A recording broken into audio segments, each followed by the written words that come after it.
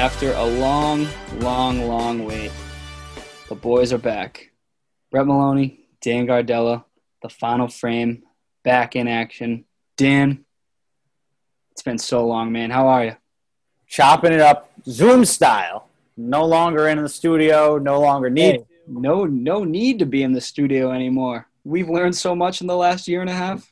Coming from our respective rooms and our respective houses. It's an easier way to do it. Quality is just the same. The takes are just as bad. It's all back. It's fair. It's fair. I mean, hey, let's get right into it. People are waiting for us. So let's go. We got MLB. The World Series is happening. NFL, we're 6 weeks in. NBA, we just crowned a champion. College football is back and better than ever again, minus the fans. But we got to start with the MLB. World Series Game 1 last night. Kershaw, the known playoff performances that he's had, dude was dynamite. Rays bats were basically nowhere to be found. And our poor Red Sox were the trending topic throughout the whole game.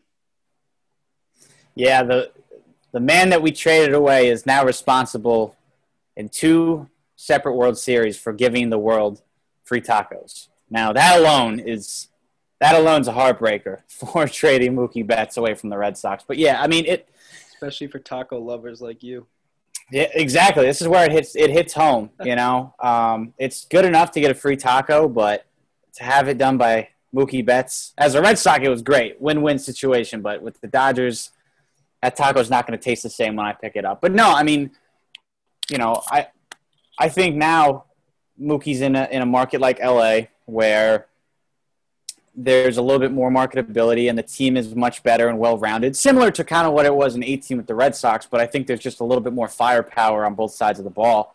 So now he's getting this opportunity in the World Series and in the National League Championship Series to showcase the fact that he is getting close to a conversation with Mike Trout. He's not exactly Mike Trout. I will not say that. I'm not going to go that high, but he's certainly the top player in that second tier underneath Mike Trout in terms of his all-around skill. And from robbing home runs to making shoestring catches to stealing bases to hitting home runs, the guy does it all. And Red Sox fans knew that, but I don't think a lot of other baseball fans really knew that to this extent.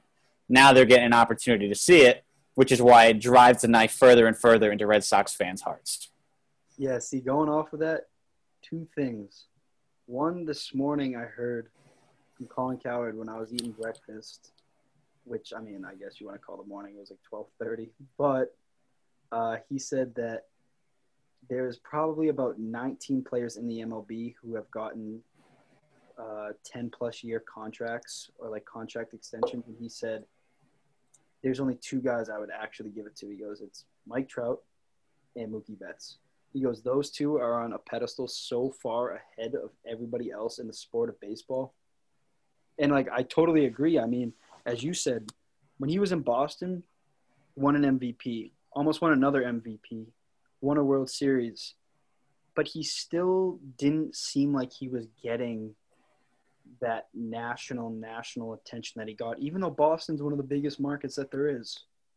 But now he's in LA with the Dodgers, and there's just so much riding for the Dodgers. Like, if they lose this World Series to the Rays, the team with the 3rd lowest payroll in all of the MLB, like, there's going to be some conversations about the Dodgers. Is it Dave Roberts? Is it the guys they have on this team?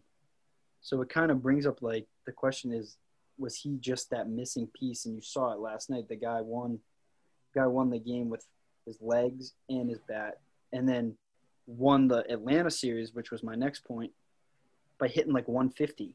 Robs 2 home runs, stealing bases, making all these catches, doing all the little things that go unnoticed. But now that he's on this huge stage, and especially in a time right now where people need sports, he's just excelling to the next level. Yeah, and I mean, as you bring up the point about Colin Cowherd and the 10-year contracts, I'm looking up, you know, the lucrative contracts in recent memory, and I mean, Mike Trout, Mookie Betts both getting 12 years. Technically, Trout was a 12-year extension on top of the 2 years he had left on his contract. But then after that, you got Bryce Harper, 13 years, probably not going to, pan out in terms of the money value and how long. Giancarlo Stanton's under contract through 2027 with the Yankees. Obviously, in the middle of that, he had hit 59 homers. He was an NL MVP. He kind of made some of that back in a sense in terms of the value. Manny Machado getting a 10-year deal, that remains to be seen. I personally think, based on what we saw from the San Diego Padres, that can turn out to be a great one because that left side of the infield it has the potential to be in a league of its own in terms of the talent, the production.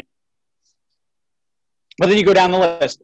A-Rod with the Rangers, I guess it kind of panned out. Got a lot of value for it. Robinson Cano with the Mariners, no, never panned out.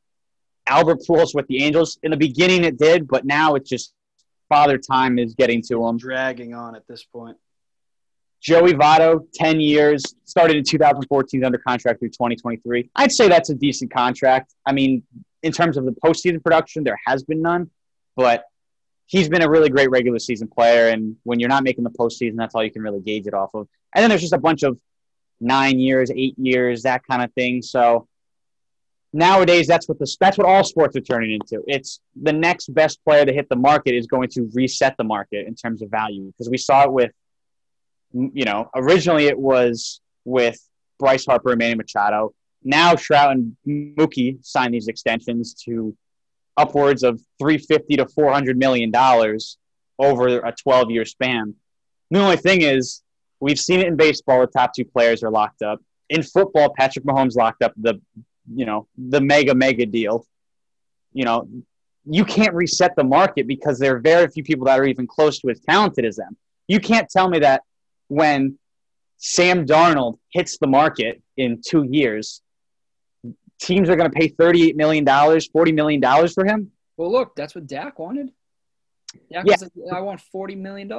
But if you also look at, and I know this is a shorter sample size, so they franchise tag him, right?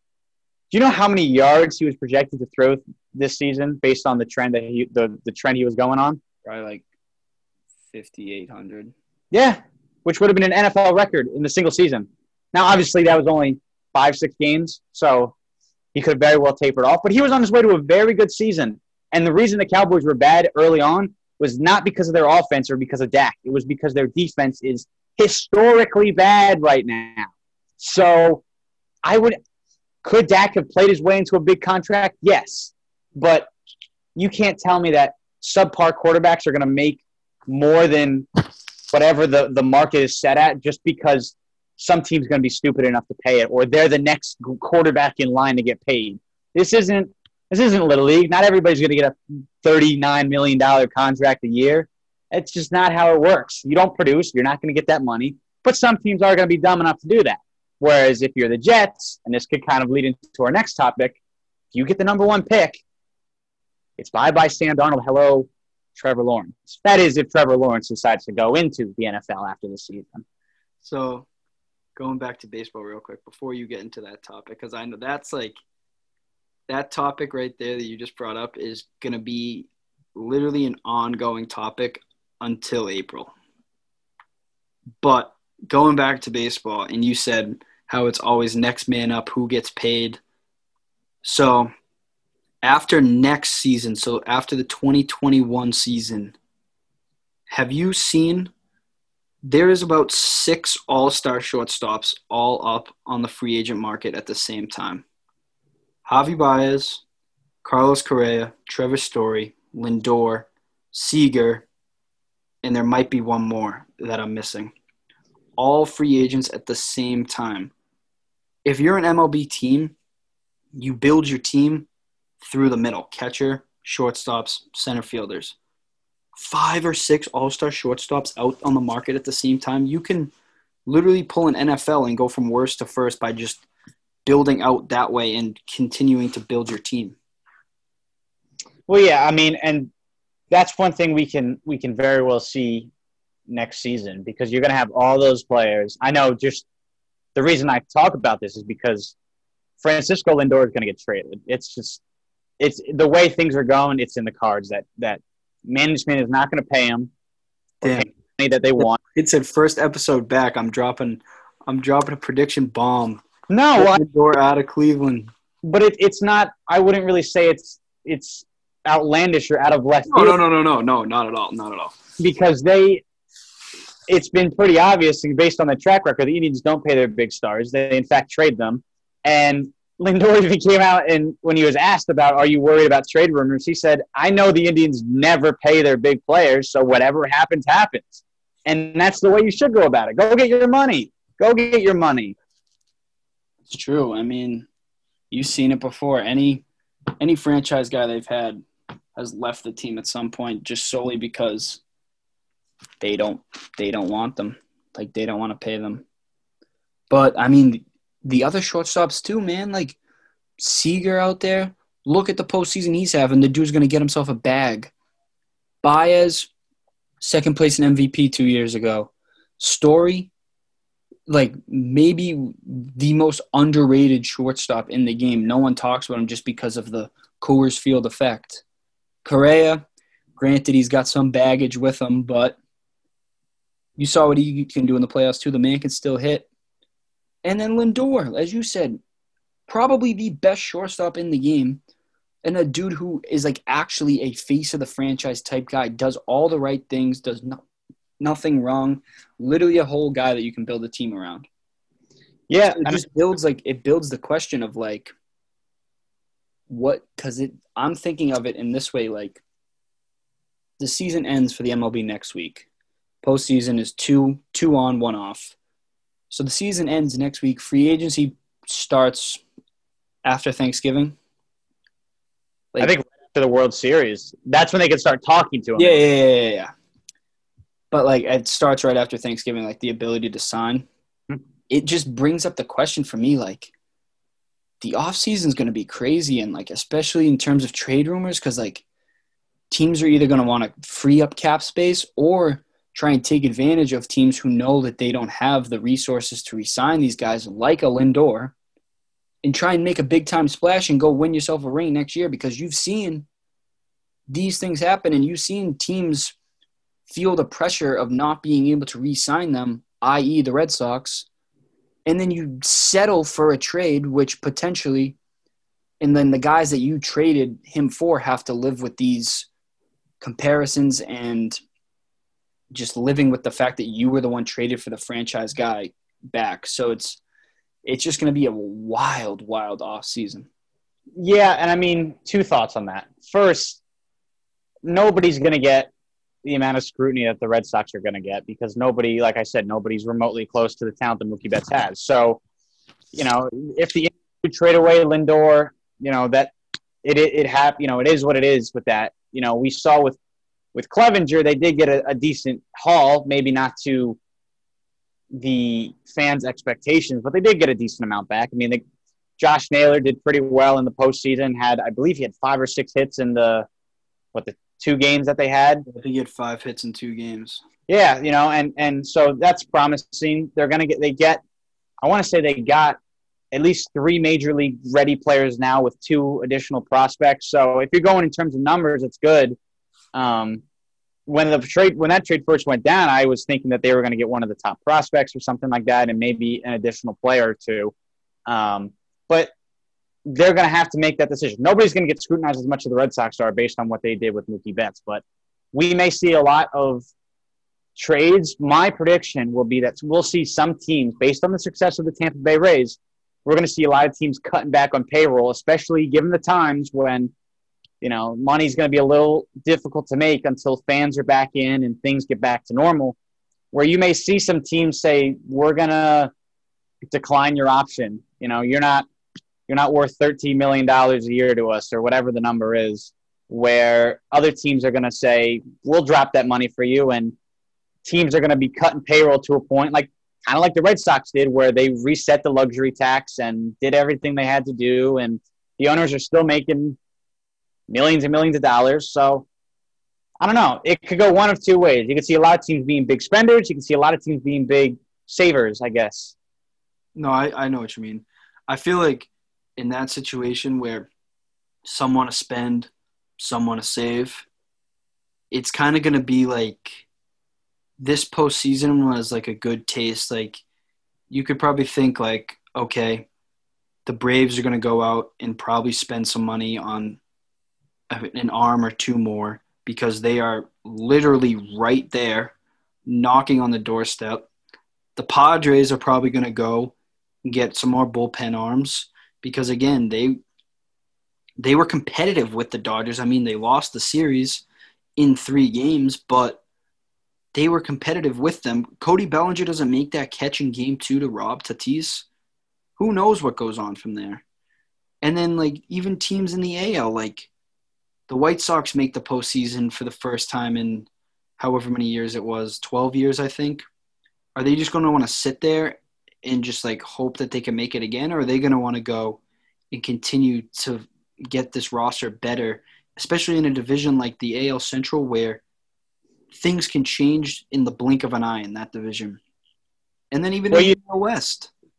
Think about it before you even go to the West. Like the Central, it used to be run by the Twins and the Indians and it was everybody else. Now the Indians are going to be regressing because they may trade Lindor. They already traded away Bauer and they traded away Clevenger, and they kind of cleaned house a little bit where they weren't so much buyers anymore. They were more of trying to retool while still staying relevant. The Twins are obviously the most talented team in that division, but they're a regular season team. The White Sox, they were going to win the division, and then they struggled the last week of the year and ended up lost 5 of the last 6 games. Yeah, they struggled down the stretch of the year, so they were in a great position to even win the division. And they fired Renteria, which some would call questionable, but my thinking was they're probably going to find some manager. Well, did you see the report on that? No, I don't think We're so. looking – the GM or the owner – they were looking for somebody that was kind of resembled what like Alex Cora did, right? They were looking for a championship-level coach or manager, I should say, who has been there before.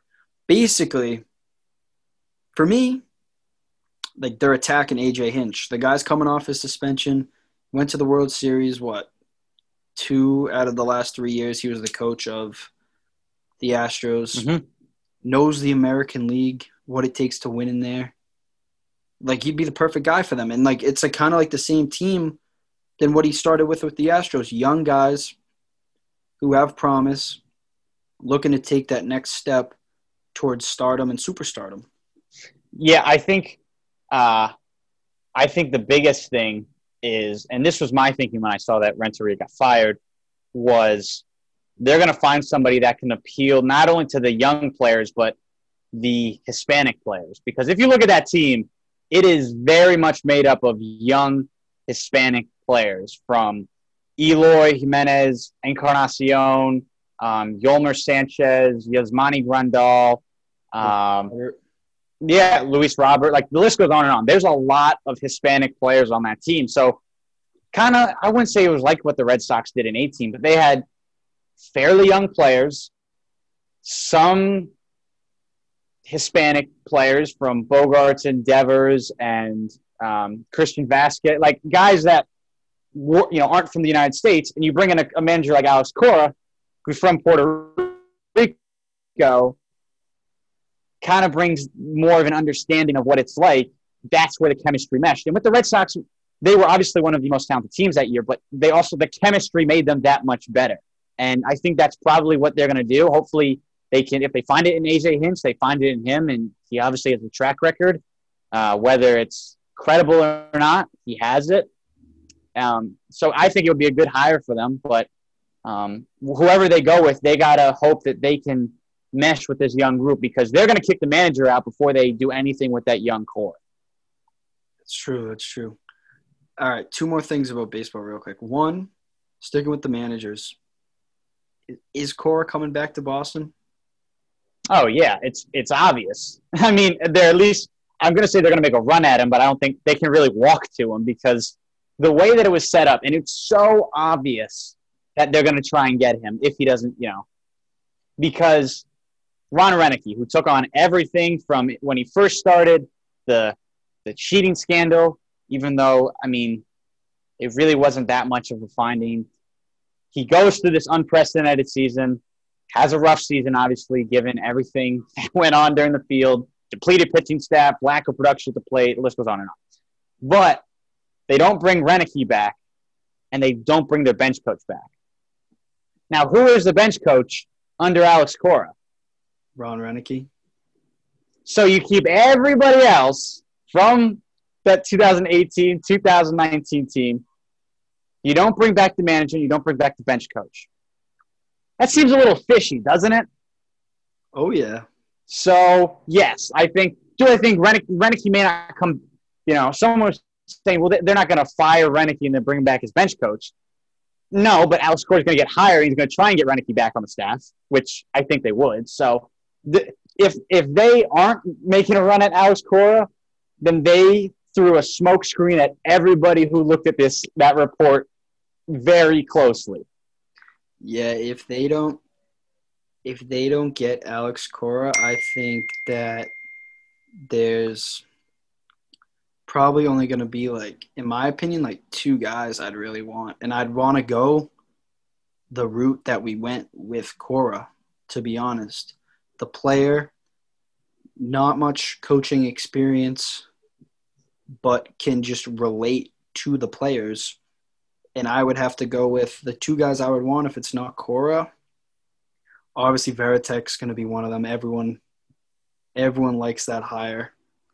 But the other one for me, and you've seen his names in managerial candidates before, is Mark Kotsay, man. I like that one. Played for the Red Sox for a stint. Good. I think he's had some advisory roles. He's been he's been with the Giants and A's in some sort of role. Yeah, so another guy that is around it. Another, I guess, player turn coach that you could do, and it's more internally, is Jason Varitek. Yeah, that's what I said too.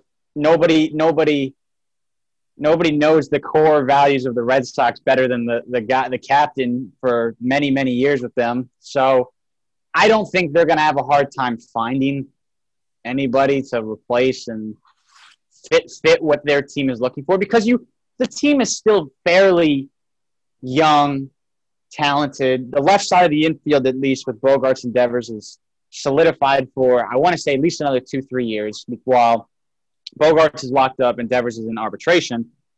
Then you have at second, you don't really know what you're going to do with if you're going to put Michael Chavis there, if you're going to bring Jose Peraza back, who has really performed below expectations. First base, you put Chavis there.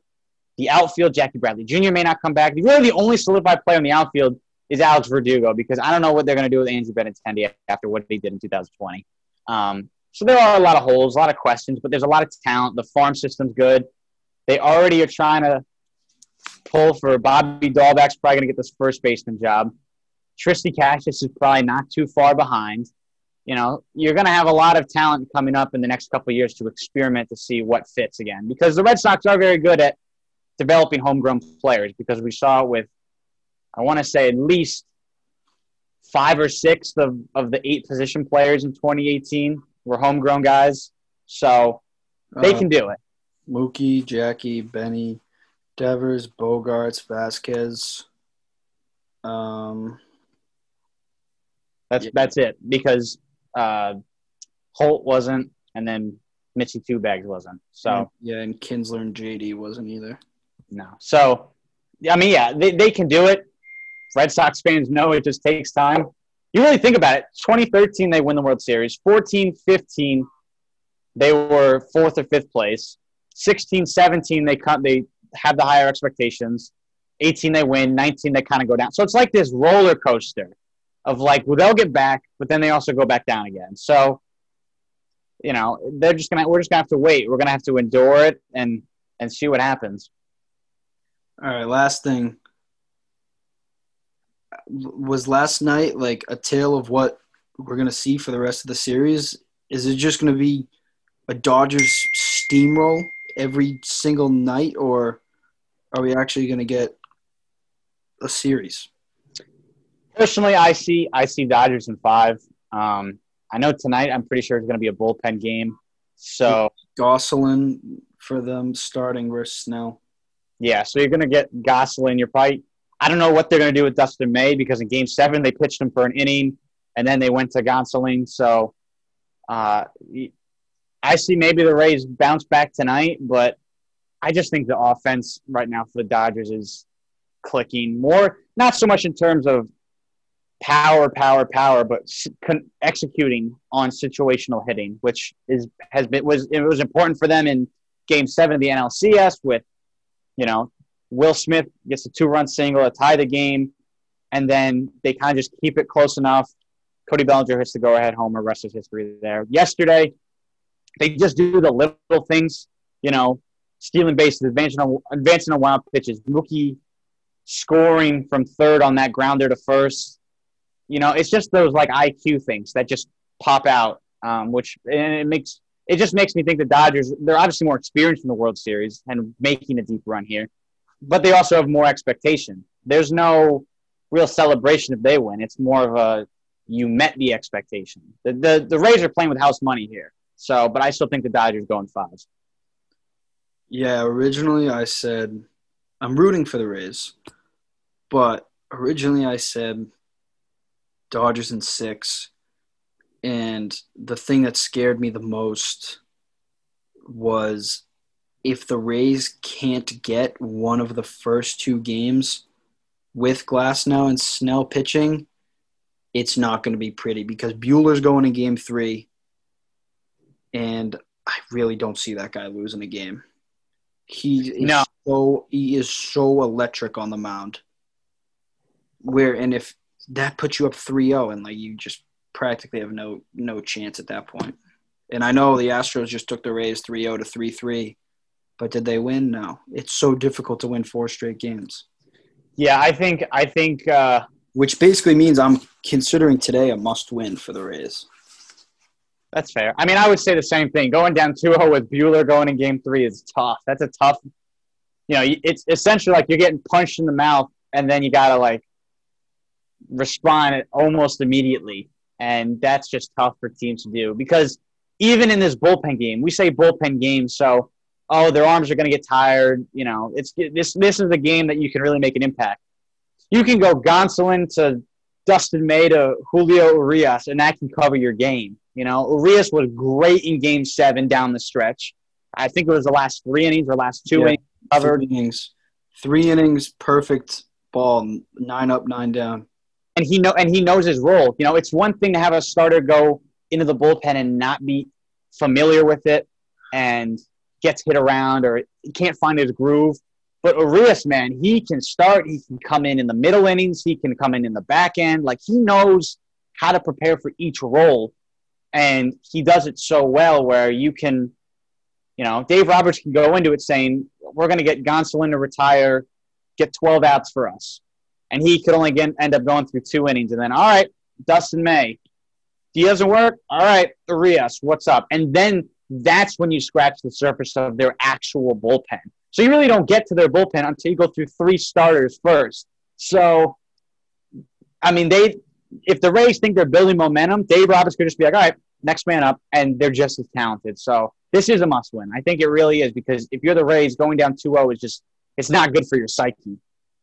No, not at all. I mean, luckily they got Snell going. Hopefully he was really good in the Astros series, so hopefully he can give you something because if he struggles and they got to go to that bullpen early again, it's doomsday for them, man. I don't know how else to put it. If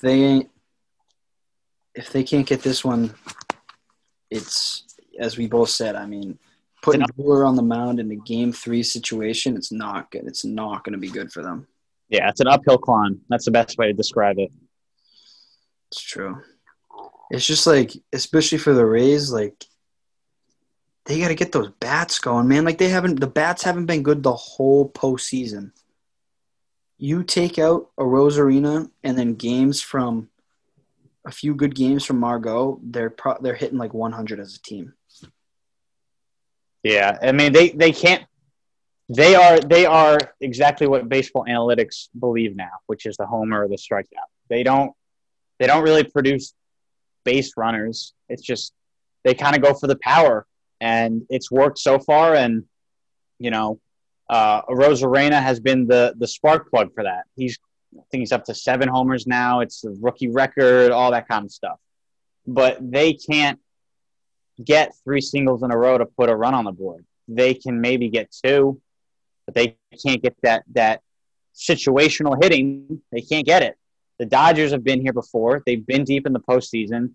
The same guys are there with, 1 through 9, essentially. You can go through. I remember when we were thinking, really the only glaring hole for the Dodgers lineup was their catcher back in the day, where they were going through a bunch of guys. Now Will Smith comes up with big hits in the NLCS. He has the big homer in Game 5. He has the 2-run single in Game 7. So now you're thinking there's really no weak link in their lineup where you can get to this part of the lineup and you can get an out. And then you even go on their bench, you get Kike Hernandez up, and he can hit a 400-foot nuke off the bench. So you really can't get an easy out with this Dodger lineup. So you got to jump on top, get an early lead, get some confidence, and take it out by out. Because the minute you look through one inning, that's when the Dodgers are going to put up a crooked number. I couldn't agree more. So, do the Rays win tonight? I'll say they sneak one out. I'll say it'll be a 4-1 win. Blake Snell goes 6. Ooh. Bullpen gets the last 9 innings. I was going to say Rays 5-2. I'm going to say Snell goes 5, and you have the lead at that point, and then you just shuffle out those 4 guys in the back end: Fairbanks, Alvarado, Anderson, and Castillo. Yeah, I think the Dodgers' swagger tonight gets to him a little bit. They struggle. Snell has his good stuff. And Kevin Cash learns from his mistake yesterday of leaving Glasnow in for too long, goes to his bullpen goes to that stable and gets the big outs that are needed, and they end up tying it. So I'm going to go 4-1. Yeah, I'll say Rays 5-2, 5-3, somewhere around there. All right. We are now a third of the way through the NFL season. And, man, do we have some things that are beyond surprising. The Bears are 5-1 with Nick Foles sheriffing them. I mean that's it. Yeah, they what? There's really no good way to describe it. It's happening. I literally remember we're sitting here watching Red Zone Week 1, and we're just talking about like the season as a whole, and I'm like, Justin Fields is going to look great in a Bears uniform next year as the starting quarterback. God damn, they're about to pick 29th in the draft. Yeah, they for some reason, and that first week they had no business winning it. That DeAndre Swift had a touchdown in the breadbasket. He dropped it. So there's one. Next, they play the Falcons, who, as we know, get out to that big lead, and all of a sudden, Nick Foles comes in, benches Mitchell Trubisky, and comes back there. So there's already 2 wins that they have no business winning. No business at all. But sometimes sports is about the breaks that you get. So they're 5-1. They were atop the division. Not saying they have a lot on their back in terms of the Packers. The Vikings, no. Lions, no. It's a 2-team race for the division, but the Packers aren't going to go away. Aaron Rodgers looked human for the first time against Tampa, but that's a really good defense. Aaron Rodgers still has Jordan Love on his back. He's going to come back, I think, this week and have a big week. And the Bears are really going to have to – they got the breaks early. Now they actually have to start putting themselves in better positions to win football games. Yeah, I mean, they're just one of, like, the surprises so far. I mean, you got the Texans finally canning Bill O'Brien. Finally. after people have been begging for it for however long it's been, honestly, at this point. You got the Colts playing really well, leading that. The Titans are still undefeated. The Steelers are still undefeated. And you got teams like the Bills through the first 4 weeks who looked invincible and now have come back to life. And then you see last week, the Patriots lose a game to the Broncos. The team didn't even score a touchdown. It's hot and cold. It's hit or miss, you know. But I think this is also just a result of this is what is happening when there's no preseason. Some defenses are just really, really bad. Like the Vikings went all in on Kirk Cousins twice, and their defense can't get a stop. We already talked about the Cowboys a little bit. Their defense is historically bad at this point. So at some point you hope that they turn a corner, but like you said, we're a third of the way into this. We're getting closer to the halfway point. It's not getting better anytime soon right now. So those two teams need to figure it out, or they're going to be within the top 10 drafting in the summer. So you brought up the Vikings. And this is going to lead into, obviously, the conversation of conversations in the NFL now. If you're the Vikings and you're drafting in, they're what, 1-5? Yeah, they're on bye this week. They're 1-5.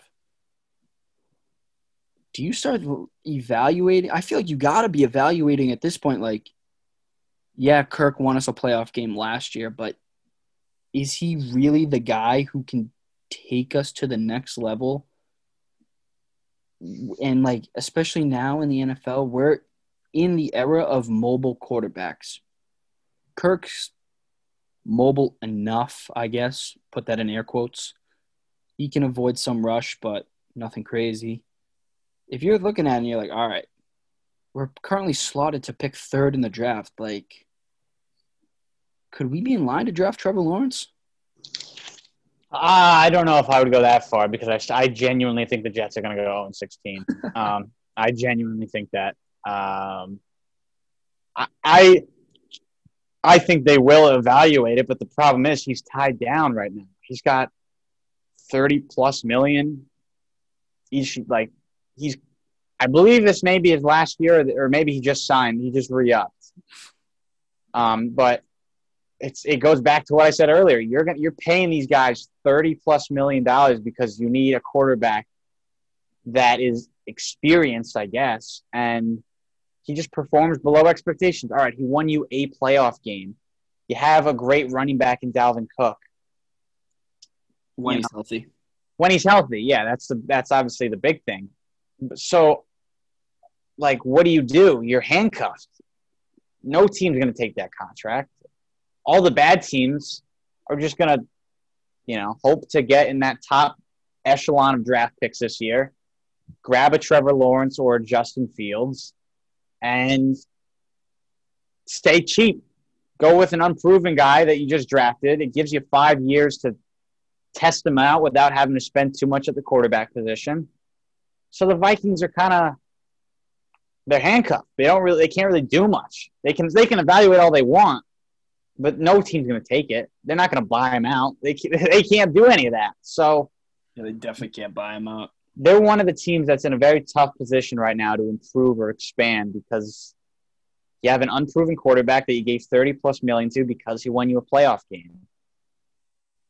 Yeah, see, them and the Falcons to me are in like the weirdest spots because you look at it and I'm looking at it specifically in the case of them where they would be drafting this prospect who has been classified as the best quarterback prospect since Andrew Luck. Those two teams, man, those are the two best fits for that guy. You throw him in Atlanta, he's got Julio, Calvin Ridley, Russell Gage, Hayden Hurst, Todd Gurley. You throw him in Minnesota, he's got Justin Jefferson, Thielen, Irv Smith, Kyle Rudolph, Dalvin Cook, Madison. God, what more can you ask for? But the problem is, the other side of the ball, they can't get a damn stop. Yeah, so you're hurting that guy because he's just going to always have to be behind and coming to try and win a game late in the fourth quarter, having to rally his team. Yeah, I mean, that's always the backside of it. And hopefully you take the money that you would save by drafting Lawerence or Fields and you put it toward your defense because obviously, as you said, there's no hole on the offense. There's just a gaping hole on the defense. So, yeah, that's those two options are great. They have a lot of great offensive weapons, but like you said, they can't get the stops when they need. They're some of the high-scoring offenses, but they're also some of the highest-scoring defenses too. So, yeah, I agree with you. I think we'll have to see what goes on and obviously what the draft order looks like because a lot can happen over the next 10 weeks, 9 weeks. So it's interesting, and then obviously I saw something. I think Roddy White said it. Yes. I saw if the Jets go 0-16, Trevor Lawerence should just go back to Clemson.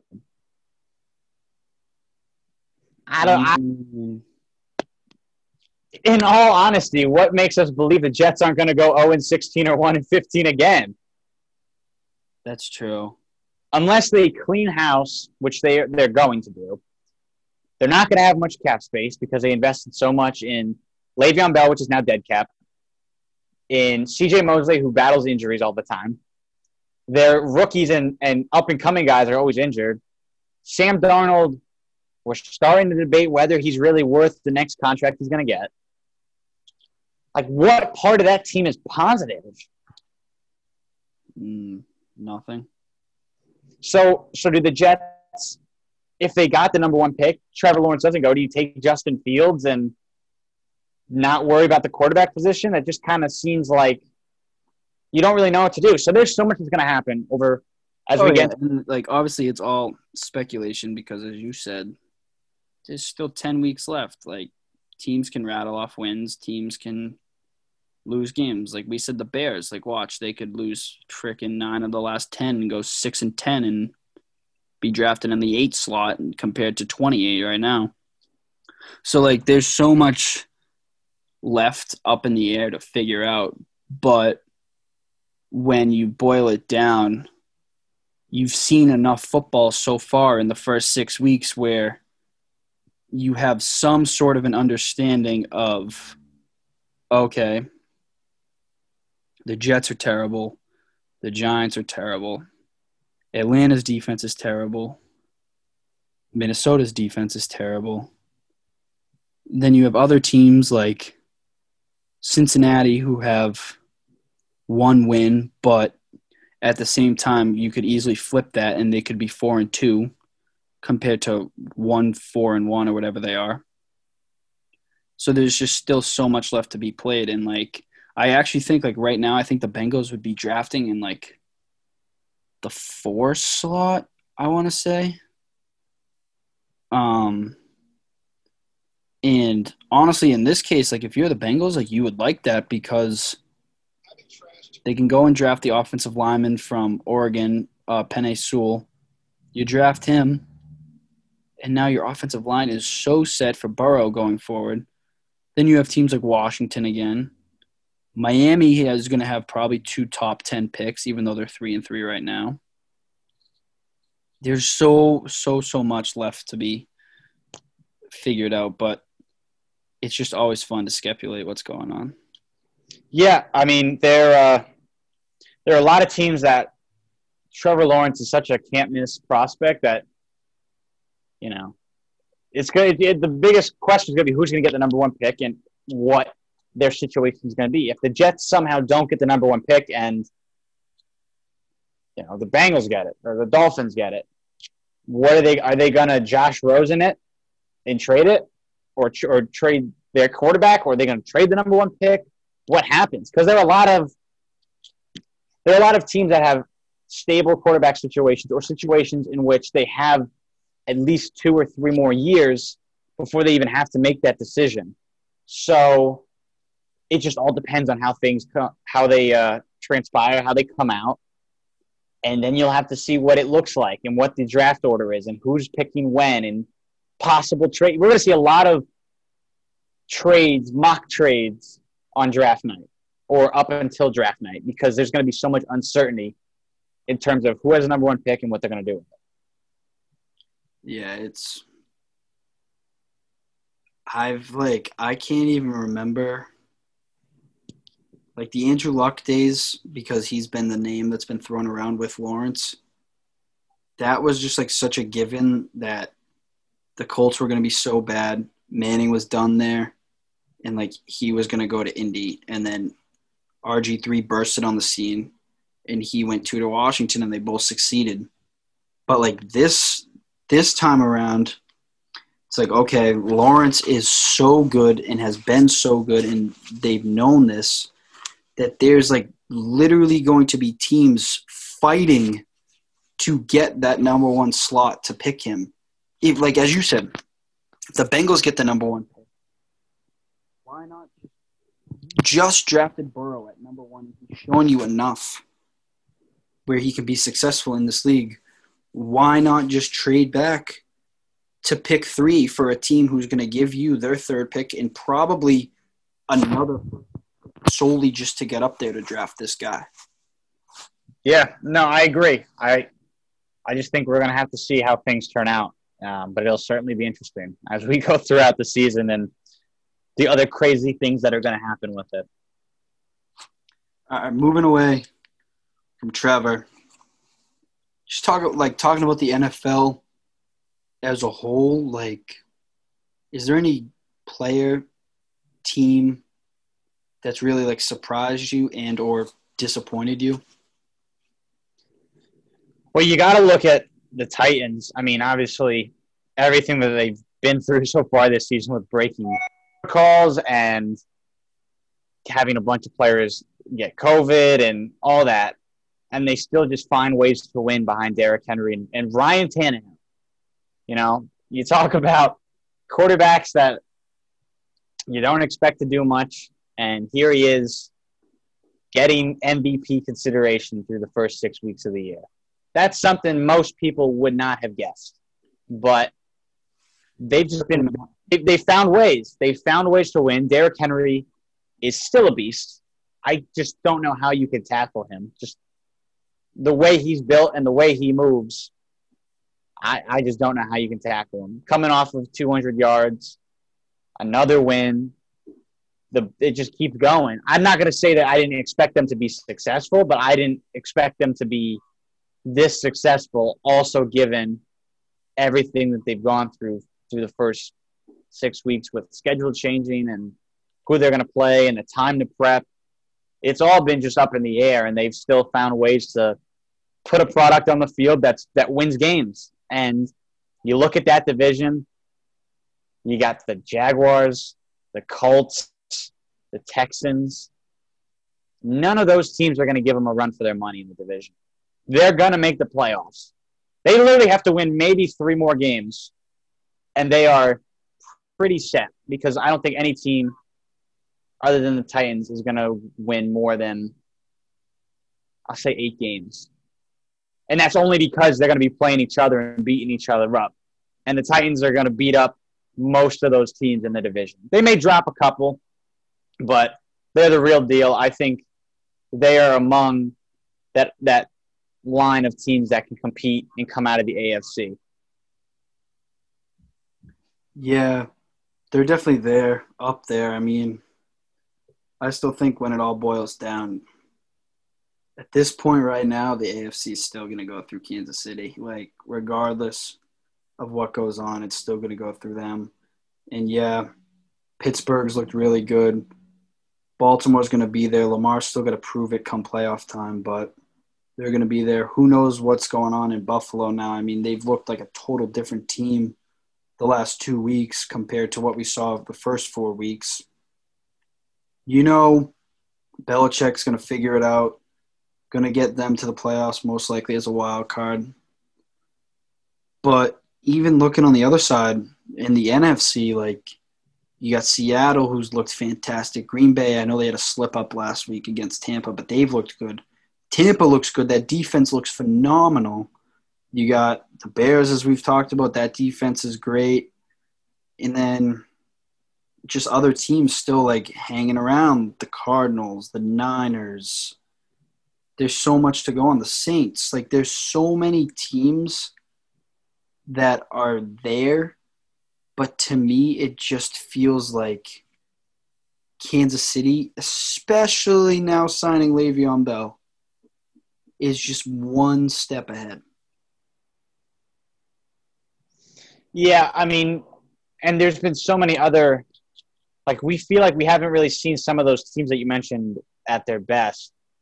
I mean, it's funny. Bruce Arians was on the Dan Patrick Show today, and he was saying that with their offense, they were just scratching the surface. They haven't even gotten to their full strength, essentially, because Chris Godwin's been in and out of injuries. Mike Evans has had ankle problems. You know, like, they really haven't had the full set of guys. So that's a team that you want to watch for as they get healthy. Godwin had a decent game last week, but it was mostly defense, so they didn't have to worry about the offense that much.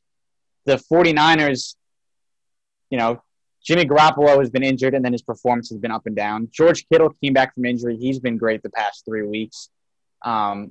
You know, you got a bunch of guys there that, once again, haven't really been consistently playing because of injury. So, I mean, the Saints are good. Drew Brees has the question marks of if his arm is what it once was, but he's always kind of been a short field kind of guy. So, yeah, I think the NFC certainly has more parity. But going back to your first point, I like the Titans, but it still goes Kansas City and then Baltimore. You know, Baltimore scored 20-plus points in, I want to say it's 19 or 20 games now in a row. That offense is just so flawless and seamless with Lamar Jackson, and there's so many different ways that they can beat you, offensively at least, that I like Tennessee, but it's probably those top three teams, and it obviously still goes behind the $500 million man in Patrick Mahomes. So, you liking Tennessee, do you like them enough right now where you could say that you would give the MVP to Tannehill? No. I would probably – I would give the MVP to Derrick Henry before I gave it to Brian Tannehill. My MVP's in Seattle, man. Yes, once again, I would give it to Derrick Henry before Tannehill, but I would not give it to Derrick Henry right now. I still think Russell Wilson is – yeah, that guy's on a new level. But it also seems like everybody's saying he's having a breakout season, but he always does this. Every year he does it, but he plays in the Pacific Northwest. He's always got the 4 o'clock game. Not many people are paying attention. They're looking at his fantasy stats, and he's a great fantasy quarterback year in and year out, but nobody pays attention to him that much. They don't get the primetime game for some reason. You know, their receiving core of Lockett and DK Metcalf is great. Chris Carson has established himself as a really great running back. They're right now in line to possibly sign Antonio Brown. I just saw it. Yeah, they're expected to pursue him once the 8-week suspension's up. And obviously we saw this with Antonio Brown 2 years ago when he was with the Patriots for a couple weeks and all. Like, I'm not expecting him to come in and be the Antonio Brown of old, but just adding him to your receiving core is just another problem a defense has to worry about. So they're so fundamentally sound. They're so good with the football. I think Russ maybe has 1 pick so far this year, and he has more 5-touchdown passing games than he does interceptions. Like, that alone just shows you the production and the efficiency that he has. So, yeah, I would go with that too. But in Tennessee, I think Derrick Henry is he's continuing to do something special. He's on track right now to win the rushing title again, and coming off of a 200-yard game, confidence is probably sky high with him. It's funny that you say, though, that Russell Wilson does this year in, year out, and still people call this a breakout season. Because I was saying last year that I thought he should have won the MVP. Like, the things he does on the field are just so special, and the term for it was most valuable player. Where would Seattle have been without him? Where would they be this year without him? They don't have the Legion of Boom anymore. None of those guys are there. The secondary is taking hits. They're giving up their yards. You saw two weeks ago, Minnesota had him beat. Mike Zimmer tries to get cute, and the guy, Russell Wilson, goes down the field and beats them. And he literally said on the sideline, he goes, "We're going to win this game. We're going to win this game." They go to overtime. He drives the field. They win the game. Like, the confidence level of him now is at such an all-time high, and people are finally just realizing how good and how special this man is. Yeah, I mean, which is crazy because he's been in the league for however long now. Since And people 2012, the same year as Luck and them. So he's just now getting his respect, which is crazy to think, but he certainly deserves it for sure. It blows my mind just how little people actually respected him. And I know the talk originally was he won that Super Bowl because of the defense. And yes, the defense was great. And they just absolutely bull rushed the Broncos in that Super Bowl. But the guy's been doing it. And now he has great receivers. But before him, the guy was putting up these numbers with bottom of the barrel type guys.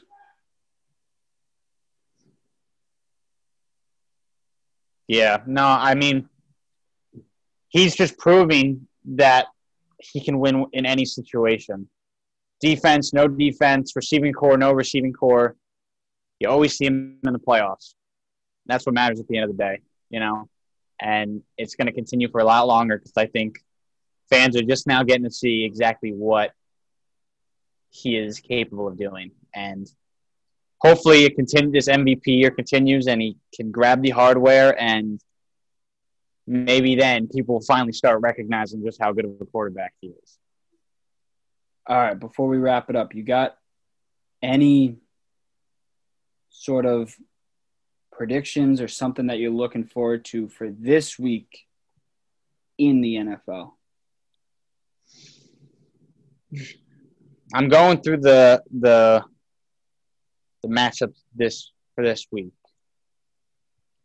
You got a Sunday night game of Brady against the Raiders. Monday night you got Saints and Bears. Do the Jets get their first win? Like anything? No, here's my story. Here's what I'll say going off of this. Little Sunday afternoon.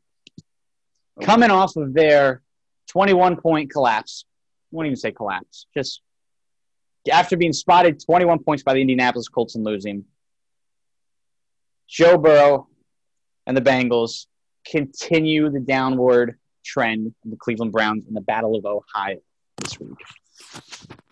So Bengals over Browns? That's what I'll go with. I think that they can, they're sneaky good. I think Joe Burrow just makes a lot happen with what he's got there. Tyler Boyd is now the number one. AJ Green recognizes he's kind of the number two now, but they still got talent. Joe Mixon is great in the backfield still. And the Browns. Higgins has been great too. And the Browns have just been so up and down where they get blown out by the Ravens opening week, rattle off 4 straight, and then just have an awful game this past week. Baker Mayfield gets benched or hurt or whatever you want to call it. Like, offensively, you got to start thinking at what point is it Baker Mayfield's fault that this offense is not clicking on a consistent basis? Because what more do you need around him? Austin Hooper and David Njoku are great tight ends to have. You have Jarvis Landry and OBJ as your top 2, receiving core. You have a typically dynamic backfield with Kareem Hunt and Nick Chubb. Obviously, Chubb is injured. But still, Kareem Hunt as your main running back is a pass catcher. He can run. He can do everything. So what more do you need on the offensive end, and why are you only putting up 14 points a week? Why are you only averaging less than 7 second-half points? That goes back to the quarterback. It definitely raises a question, yeah. And as you said, like you said it perfectly, it's so like hot and cold, hit or miss. Because you said those 4 weeks, they looked like nothing could stop them. Myles Garrett is sacking everything in sight. Like Baker's lighting it up. They're running for 200 yards a game. And then last week they lay an egg. So I don't really know what to think of them anymore. Again, like it changes week to week with them. For me, the thing I think that we're going to see come Sunday, and I don't even know how bold you could call this, is another Cowboys loss. I think the Redskins are going to beat them. But that's just like two bad teams going at it. But like it just seems, and we've seen the reports after Monday night, like the players are questioning McCarthy and like the preparation. So I think that downward spiral of the Cowboys are just going to continue to fall. Yeah, they the thing, it's funny. Another thing that DP said today was he proposed that, and obviously this is just he was kind of just throwing it out there. A team that wins a division with a losing record should not make the playoffs, and that playoff spot should be given to the next wild card team. It's interesting.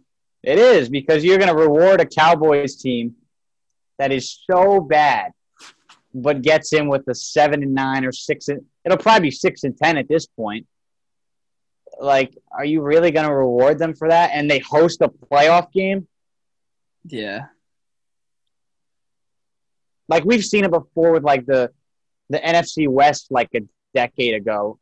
The Seahawks were getting in with Hasselbeck as a 7-9, and they weren't really, like, it was the same thing. Now, this time around, there's so much talent that you're going to have teams that are going to be 9-7 or even 10-6 missing the playoffs because there's just it's so top heavy, and then you just have the worst of the worst, and that NFC East is just so awful that you're going to give one of them a playoff spot. That's a debate for another day. But hey, it was fun. We're back. We are back. It was fun. It certainly was. Well, my friend, same time next week. I'm in. Let's do it.